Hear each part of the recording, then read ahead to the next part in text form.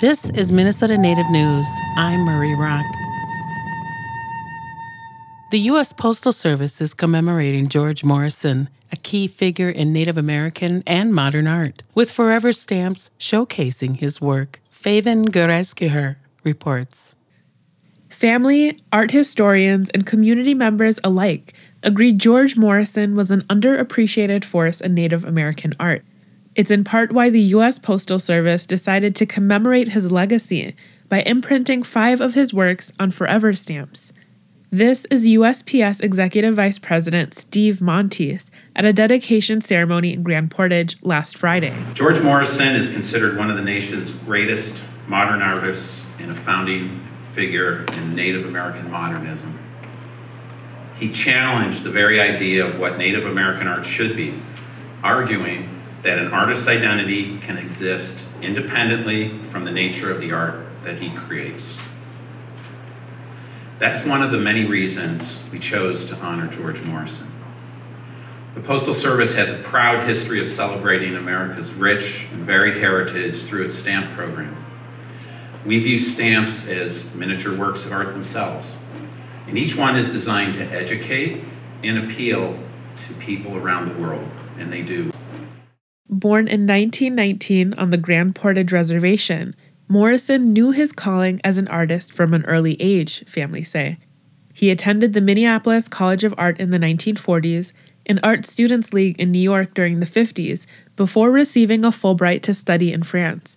Morrison later taught at colleges like the Rhode Island School of Design, before teaching American Indian Studies and Art at the University of Minnesota. In George's words, quote, "In this search for my own identity, I seek the power of the rock, the magic of the water, the religion of the tree, the color of the wind, and the enigma of the horizon." Hazel Belveau, artist and Morrison's former wife, shared about Morrison's grounding in nature and Anishinaabe culture. She said the commemoration was fitting, as he often relied on mail to maintain connections to home.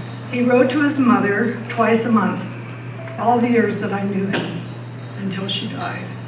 He received and read the Moccasin Telegraph wherever he was in the world.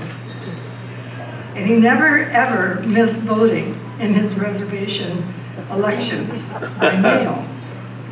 In 1961, when our son was born in New York City, he immediately registered Rian with the Grand Portage tribe by U.S. mail. The Forever Stamps showcase Morrison's Horizon series. The landscape paintings depict Lake Superior and views from his home and studio in Grand Portage in colorful, abstract forms. Kristen McComb, art historian and co-author of the book Modern Spirit, The Art of George Morrison, interprets his work. An artist indicates the horizon with a line, but we don't actually see a line. We see a horizontal split between sky and water. The horizon is an optical illusion. It doesn't actually exist outside of what we see.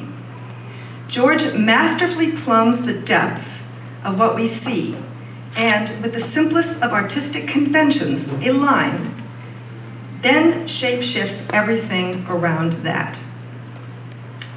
Through it, George shows how the natural world seen daily out his window at Red Rock is inextricably bound with the dual mysteries of how we humans see and experience nature, and how we embrace and love this world through art.